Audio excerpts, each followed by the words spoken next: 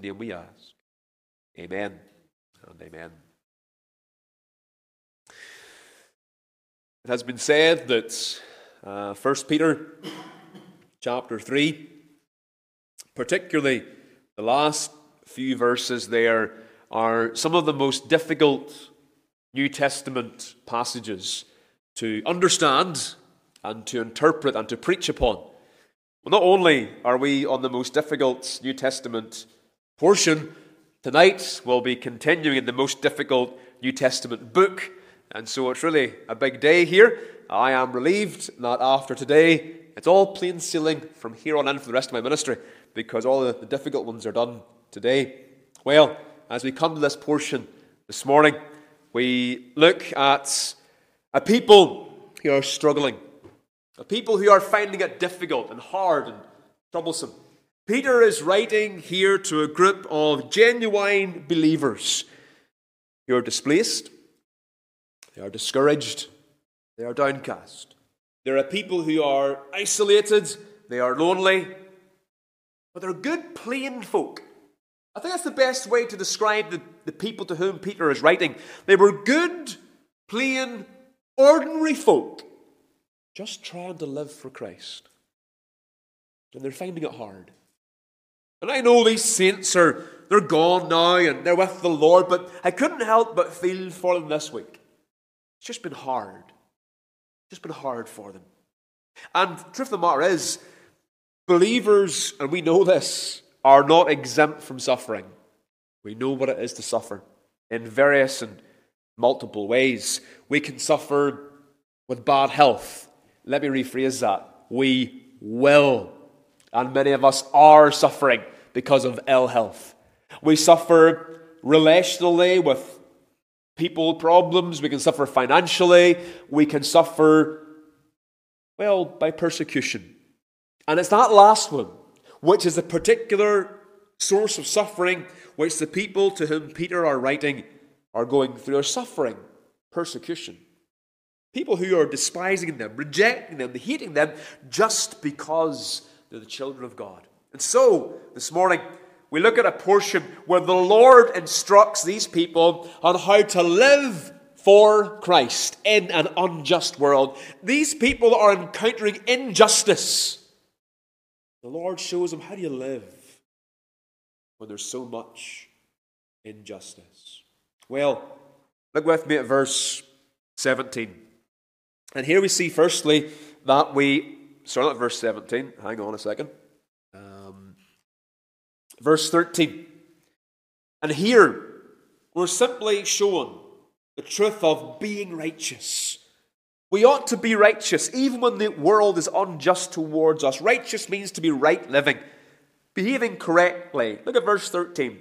And who is he that will harm you if ye be followers of that which is good? Who will harm you if you are followers of good? And the idea here really is, if you behave yourself well, if you behave yourself properly, in general, you should not find trouble. Now, if you're someone who, excites trouble, who invites difficulty, well, you will encounter difficulty. The verse is given a very plain, simple command. You live right, you can expect to enjoy a life without trouble and difficulty. But remember that proverb, and I'm just going to turn to it here. It's in Proverbs chapter 10, and we read here the verse 24, the wicked, those who do excite trouble, those who are always being mischievous, it says, the fear of the wicked, it shall come upon him. The fear of the wicked shall come upon him. And what that means is, those who live unrighteously, those who do wrong and corruptly, they're always looking over their shoulder because they're scared that their wicked deeds might catch up on them. And for you and me, that's a good indication as to whether we're living righteously or unrighteously. Are we always looking over the shoulder, concerned that person they'll get us in the end? That's an unrighteous lifestyle. Well, Peter says here, do right. You see, the child of God, we ought to, as is elsewhere put in the Bible, we ought to live above reproach. It is our duty, men and women, to be blameless, to be epistles of Christ, so that when the world see you and when they observe you, they see Christ. That's the idea here. That's why the Lord has left us here, to be ambassadors and to be examples of Christ himself. And so can I give you a word here? Conscientious. I think that's a fair description of what Peter is saying to these people. Be conscientious. A conscientious Christian. As someone who's conscientious in whatever they put their hand to, it's someone who strives to do what they do as best they possibly can. And a conscientious Christian will live out the Christian life as best they possibly can. They carry out their duties. They show great care and they make a big effort in being godly and in being Christ-like. We're governed by conscience, governed by the will of God. We are those who show integrity. We're principled. We live by the word of God, not by the flesh. We don't do just what's easiest. We do what's right. Always remember that. A conscientious Christian will always fulfill this verse. They will do what's right, not what's easy. So, how do you live in an unjust world? Well, firstly, you tend to yourself. Be righteous. Live righteously. But can I also say, sometimes you will suffer for righteousness. Look at verse 14. Because secondly, we see that yes, we ought to be righteous, but bear in mind you may suffer for being righteous. Verse 14. But, and if ye suffer for righteousness' sake. Now, that verse doesn't say that when ye suffer for righteousness' sake. It's if. So it doesn't happen to everybody. Okay? Sometimes we're very quick to stand up and say, well, I'm suffering because I'm being so godly. I'm suffering because I'm taking a good stand for Christ. That might not be the case at all. You might be hard to live with, you're twisted, you might be awkward. Your life for Christ might be very much abrasive. So not everyone suffers for righteousness. But Peter says, but, and if ye suffer for righteousness' sake, happy are ye. That's not the next word you expect there, is it? If you suffer for righteousness' sake, happy. That's not the first word you might put in there if you were writing this portion of God's word. But the point being made here is, just because you're righteous, just because you fulfill verse 33, doesn't mean you will never suffer at all, because you will suffer still. You may not suffer for wrongdoing. Listen to me here and follow me through these winding words. That we might not suffer for wrongdoing because you do what's right, but you may suffer wrongly for doing what's right. Do you understand what I mean there? We might live rightly before God, and if you live right, you'll never suffer for doing wrong because you're not doing wrong. But if you're living right, you might suffer wrongly. You might endure hardships because people despise your godliness. That is a possibility. So don't be surprised that even though we're living righteously, that we still suffer. You see, the reality is, look at Job. Job was living righteously. His case was different, but he still suffered. It is a possibility that the saints to whom Peter was writing, they were like Job. They thought they were suffering because they were bad people, because they were doing things that were wrong. And Peter assures them here, you're not suffering because you're doing wrong. You're actually suffering because you're doing right. So verse 14 is here to help them suffer righteously. Okay? Suffering for righteousness. And there's three H's which the Word of God uses here. Happy, hope, and having a good conscience. So, verse 14, but and if ye suffer for righteousness' sake, happy are ye. Now, Like I said, that's not the first word you would put in there, but Peter is making the point by inspiration that it's a happy person who suffers for righteousness' sake. Why? I tell you why. When we do good and people applaud you, that's your reward. But when you do good and people despise you, God Himself will reward you. That's the key here. Isn't that the idea in Matthew 5? Just turn back to Matthew 5, because really, Peter is echoing what Christ Himself said in Matthew 5. Let's go there. Matthew 5, verse 10. Let's say you're a husband. Let's say you're a wife. It's an unsaved relationship. You're behaving righteously and you're despised for it. Be encouraged here. Let's say you live in a housing development or in a workplace and you're behaving righteously, but your people hate you. Well, listen. Verse 10. Blessed, happy. Same word. Happy are they which are persecuted for righteousness' sake, for theirs is the kingdom of heaven. You have a reward. Blessed are ye when men shall revile you and persecute you, and shall say all manner of evil against you falsely for my sake. Rejoice and be exceeding glad, for great is your reward in heaven. You see that? A great reward. It's stored up for those who are persecuted. So if it's a spouse, if it's a neighbor, if it's a work colleague, if it's government, whoever it is, when you're persecuted for righteousness' sake, be happy. For great be your reward.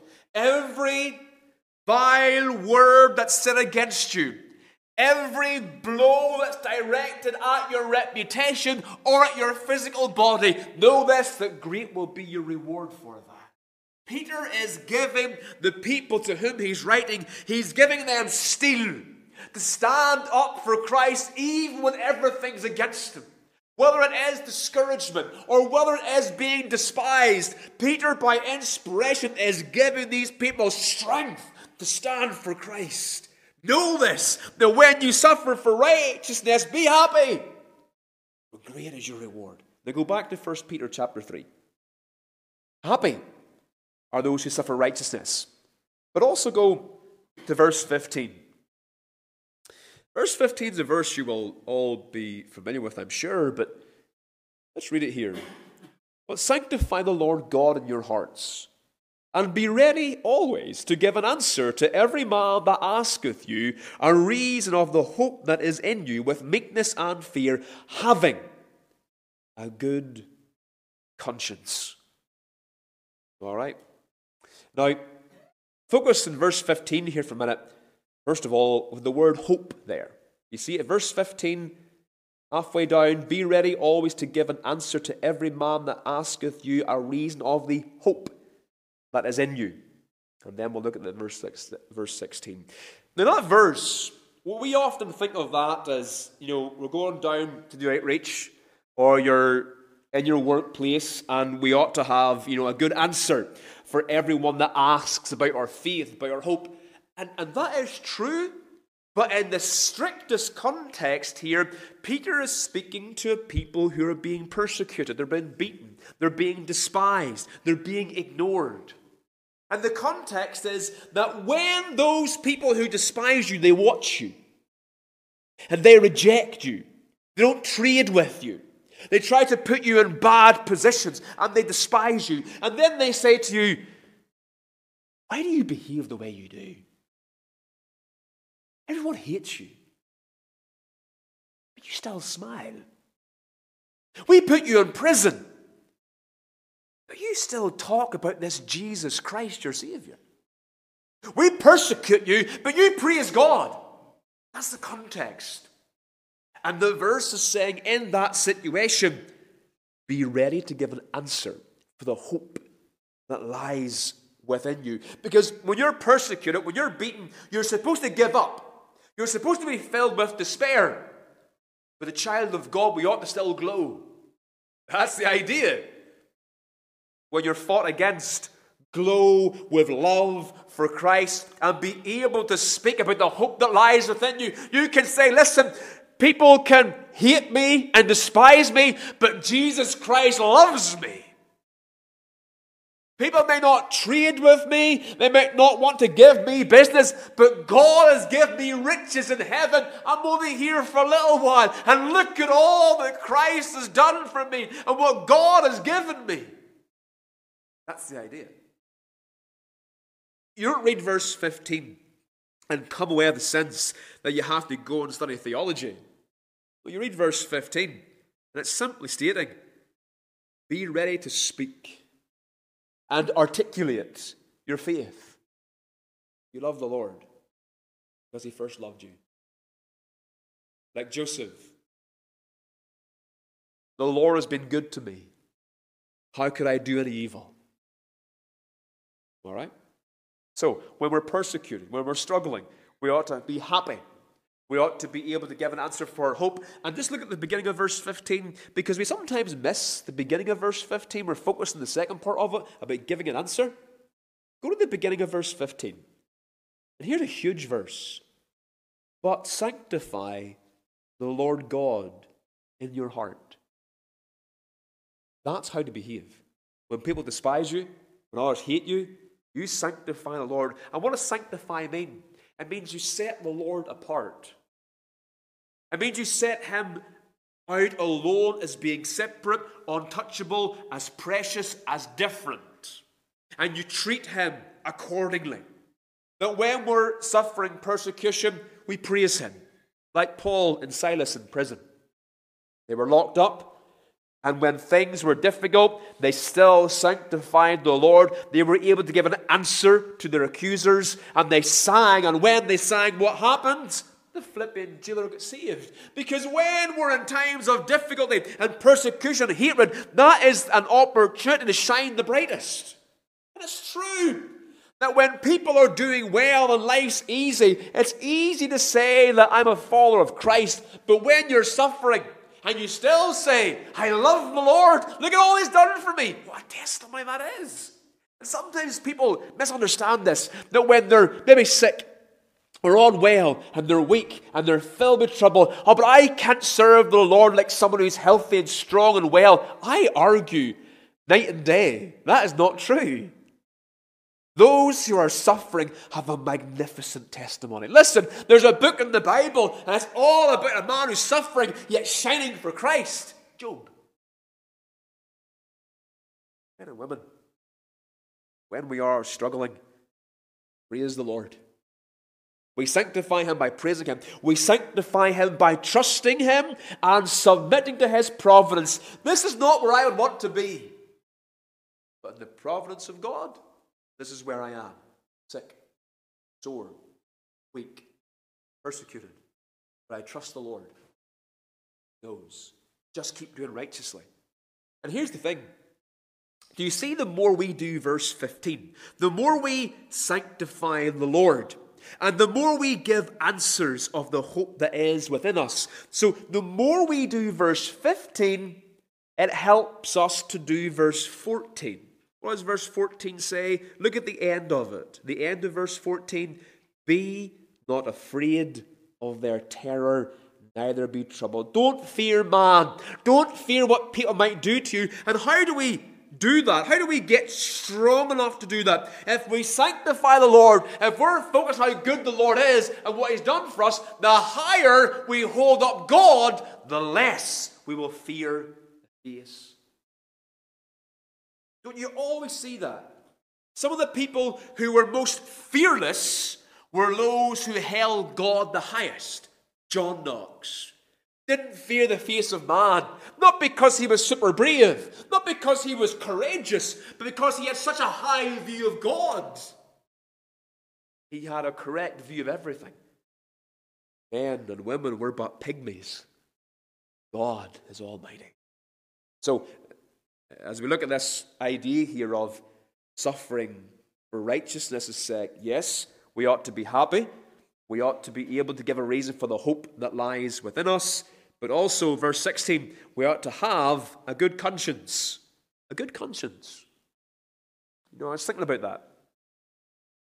If you're persecuted, if you're suffering, if you're struggling in the home, neighbours, workplace, government, wherever, it's very hard, It's very hard to be bold for Christ when you've got a sore conscience. When your conscience is pricking you. When you know in your private or personal life you're doing things that are wrong. It's hard to be bold for Christ. That's why the devil's so active there. If the devil can make you blunder at home, or where no one else can see, just you and the Lord, and you feel Christ, and the next day the door's wide open for you to witness someone, you can hardly get the words out because your conscience is so wrecked. There's nothing that throws cold water on our fire for Christ than a bad conscience. And Peter's saying to these people, you're living in an unjust world. Make sure you're happy when you suffer. Make sure you can answer for your hope, and you make sure you have a good conscience before God. Always do what's right before God and before men. Now, living in an unjust world, we ought to first of all be righteous. Don't be surprised when you suffer for being righteous. But now, finally, look at Christ who suffered for the righteous. All right? Look at verse 18 here. Because now Peter gives an example of Christ. And he says to these people, listen, you ought to be righteous, you will suffer for righteousness, but remember Christ, he also suffered. Although he was righteous, although he was perfect, he suffered to save sinners. He suffered for other people's sins. Verse 18, for Christ also hath once suffered for sins, the just for the unjust. Let me just make some comments here then as we go with this verse. Here is the great way to encourage our souls. Christ suffered as well. Not because he was wrong. Christ came to suffer to save sinners. You see the way the verse begins with the word also? For Christ also.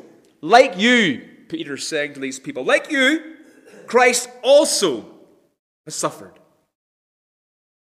You suffer, Christ knows what it is to suffer. Now, we have here the reason for Christ's suffering. Verse 18, for Christ also hath once suffered for sins. He suffered for sins. Whose sins? Not his own. Because we know he was righteous, perfectly righteous. We know that Christ was completely innocent, but he died for somebody else's sin, the sins of those who trust in him. Keep this in mind, people. You see, whenever we sin, there is always a price for every single sin. There's always a price to be paid. When you get that into your head, seriously, it changes your view and conduct. Because every time you do something wrong, every violation of the law of God, there's a price to be paid. Every single sin. Now think how long you've lived. Every sin is written down. God knows it. Not one is forgotten about. Every one must come with its penalty. And what is the penalty of sin? The violation for breaking God's law, that penalty is death. The wages of every sin, not just big sins, not just murder, not just stealing, but every sin carries the penalty of death, every one of them. That is why Christ died for those sins. He was paying the penalty, and that's what we mean by Christ being the Savior. Every sin has to be paid for, either by Christ or by you being cast out into hell forevermore. And the problem is you'll never ultimately pay for all sin. The wages of sin is death, eternal death. solemn men and women, because we're all sinners. Everyone has sinned, for all have sinned and come short of the glory of God. But here's the thing. We all suffer, right? But Christ suffered for expiation. Let me explain that. Christ suffered for expiation. He was expiating your sin. The word expiation, it means to make good what was bad. Our behavior was bad. Our conduct was bad. Our account in heaven was bad. But Christ died to make it good. Now you and I, you might suffer with bad health. You might suffer with bad relationships. You might suffer with bad circumstances. But we will never suffer for expiation. Only Christ did. I don't suffer so that my sins are erased. I don't suffer for someone else's sins to be erased. If I went and died on the cross, that wouldn't affect anybody's previous sins. It wouldn't erase my previous sins, and it wouldn't erase yours. Only Christ died for expiation. I will suffer by trial, by temptation. I will suffer at times for chastening, correction, for sins that I do. There will be suffering consequences, but I never suffer to erase the debt in heaven. Only Christ can. Only Christ. And here's the thing. That gives us boldness. Because remember the context. Peter is writing to people who are persecuted and they're struggling. And what he says here, look with me again, verse 18. Remember, you believers, you know what it is to sin, but remember, Christ also once suffered for sins, the just for the unjust. You see, he's the one that's just. To be just means that you're righteous. It means there's that there's no fault, there's no guilt, you're innocent. He's just, but the Word of God describes you and me as unjust. Are you saved today? Well, Christ describes you as being unjust because He died for you. And you might say today, I have broken God's law, I've sinned in a multitudes of ways, I'm an unjust person. Praise God, because Jesus Christ came to save the unjust. The verse could not be more clear. The just died unjust to make you just, to make you righteous. We can't do it ourselves. He has accomplished that. Right. For the is the whole design. The reason He died was for your sin. Keep that in mind. The purpose, well, look at it here. That He might bring us to God. That He might bring you to God. What that means is He's going to make peace between you and God. This is atonement, expiation. This is salvation. Christ died for the purpose of uniting a relationship between God and man. This is the only way of salvation. And so, dear child of God, remember this, because there's nothing that hinders our service and our witness like feeling the guilt of sin. I did something years ago. I did something last week. Confess it. Give it and commit it to the Lord, and He forgives. Go with boldness to live for Christ and speak. And people might say, oh, remember you when you were a wee fellow, what you did. Remember last week what you did. You can say, you're dead on right. I blew it. But that's what salvation is. Christ forgives me. And I, by God's grace, I repent of my sin and I will live for Christ as best I can with faults and failures. But we're not saying to people, come to Christ because I'm good. We're saying, come to Christ because you're bad and I'm bad, but He's good. We're all in the same boat here. You know my sin. I took it to Christ and He cured me. He can cure you of your sin as well. So, in the last couple of minutes here, let me take this section, which is described as being one of the most difficult in the whole of the New Testament to work through. And there's a reason for that. All right. Verse 19 talks about Christ preaching to the spirits in prison. Well, what's that about? And then it talks about verse 21. It says, baptism does both, the figure we're on to, even baptism, also now saves us. So okay, so what does this all mean? Well, just keep in mind the context. And we'll set aside for 1 minute. The context is suffering people. Now, there's two views on that little section at the end here. Look at verse 19. By which also he went and preached unto the spirits in prison. Now, some people look at that verse and they will come to the conclusion, and I understand there's good men hold both.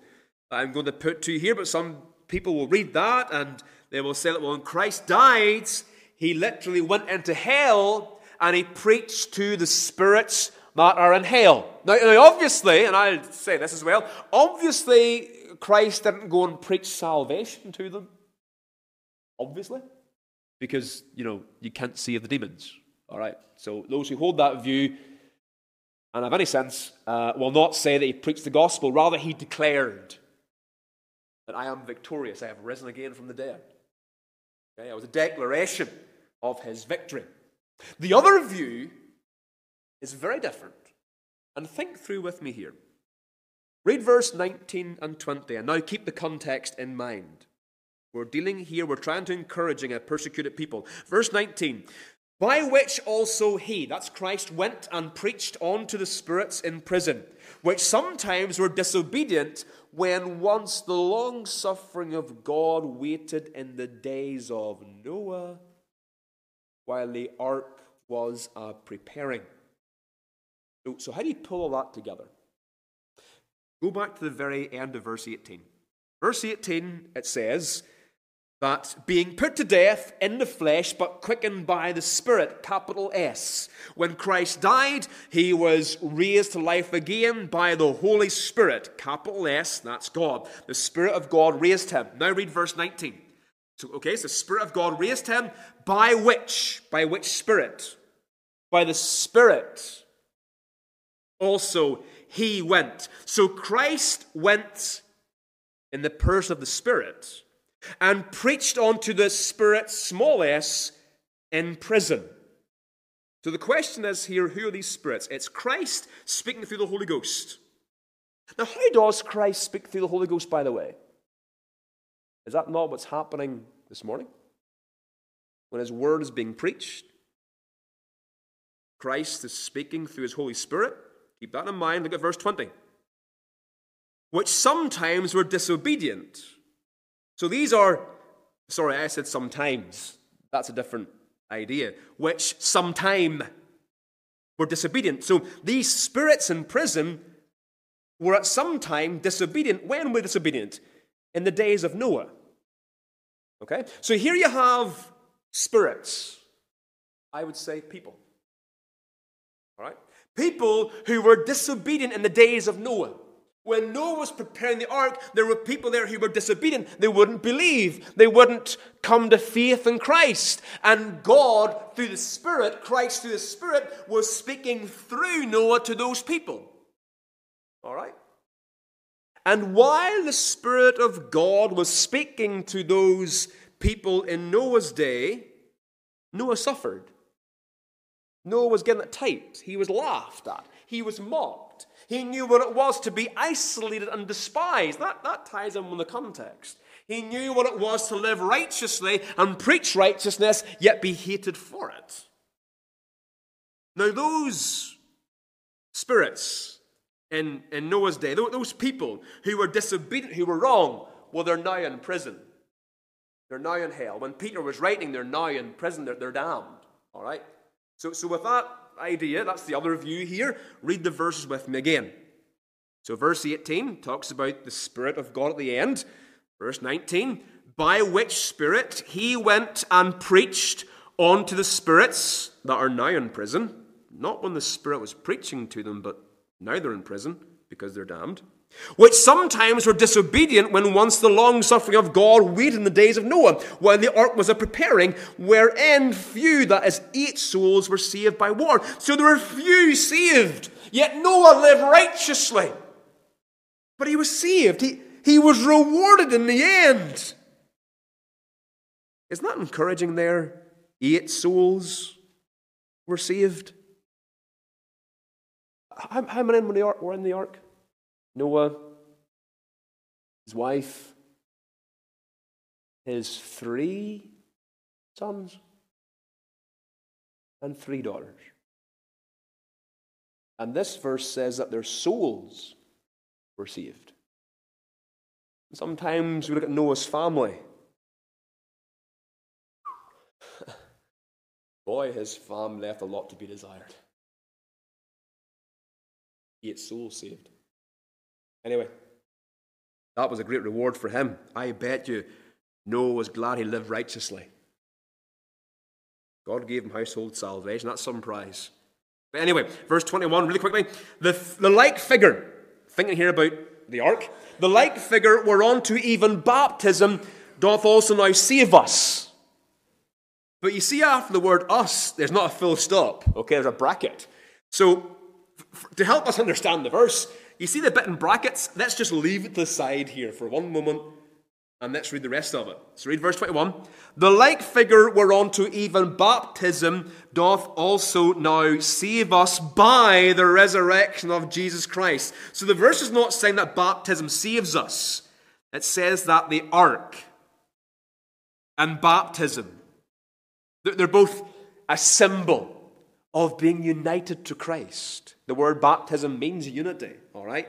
Noah and family, they were all in the ark. They were united. They're part of the ark. Wherever the ark goes, they went. As it bobbed up and down, they went with it. Baptism's the same. We're united in Christ. That's the idea here. So when united in Christ, we're saved by the resurrection of Jesus Christ. You see, when Christ died on the cross, he dealt with our sin. And by his resurrection, we enjoyed justification. When he rose from the dead, the work was truly finished and done, completed. Christ had died. He'd done all he had to do. And then, when he rose again, it was declared that his work has been accepted. We were made just in Christ. That's what the verse means. But look at verse 22. Remember the context. The people are suffering. Noah suffered and he was rewarded. You will suffer and you will be rewarded. Christ suffered, verse 22, and he was rewarded. For look at verse 22. Here's the man who was born in Bethlehem, God in flesh, who is gone into heaven and is on the right hand of God, angels and authorities and powers being made subject unto him. He's exalted. He's enjoying the rewards. Here's the man who lived righteously and he died because other people are being unrighteous, you and me, plus those who crucified him. But he entered in his reward. And you and me were like Christ. We're going to follow him. We too, like Noah, like Christ, like these people. We might suffer today, but be encouraged. You keep living righteously. Even when you suffer for being righteous, you keep doing what's right. And remember Christ, who suffered, yet is now exalted. Men and women, we're only here for a little while. We're only here for a short time. But duty is upon us to live just in a very unjust world. And pray over that this week. Lord, help me to be righteous. Help me to be just in a very unrighteous and a very unjust world, because that is what Christ deserves. People who live for him. Let's take our hymn books, please. 103.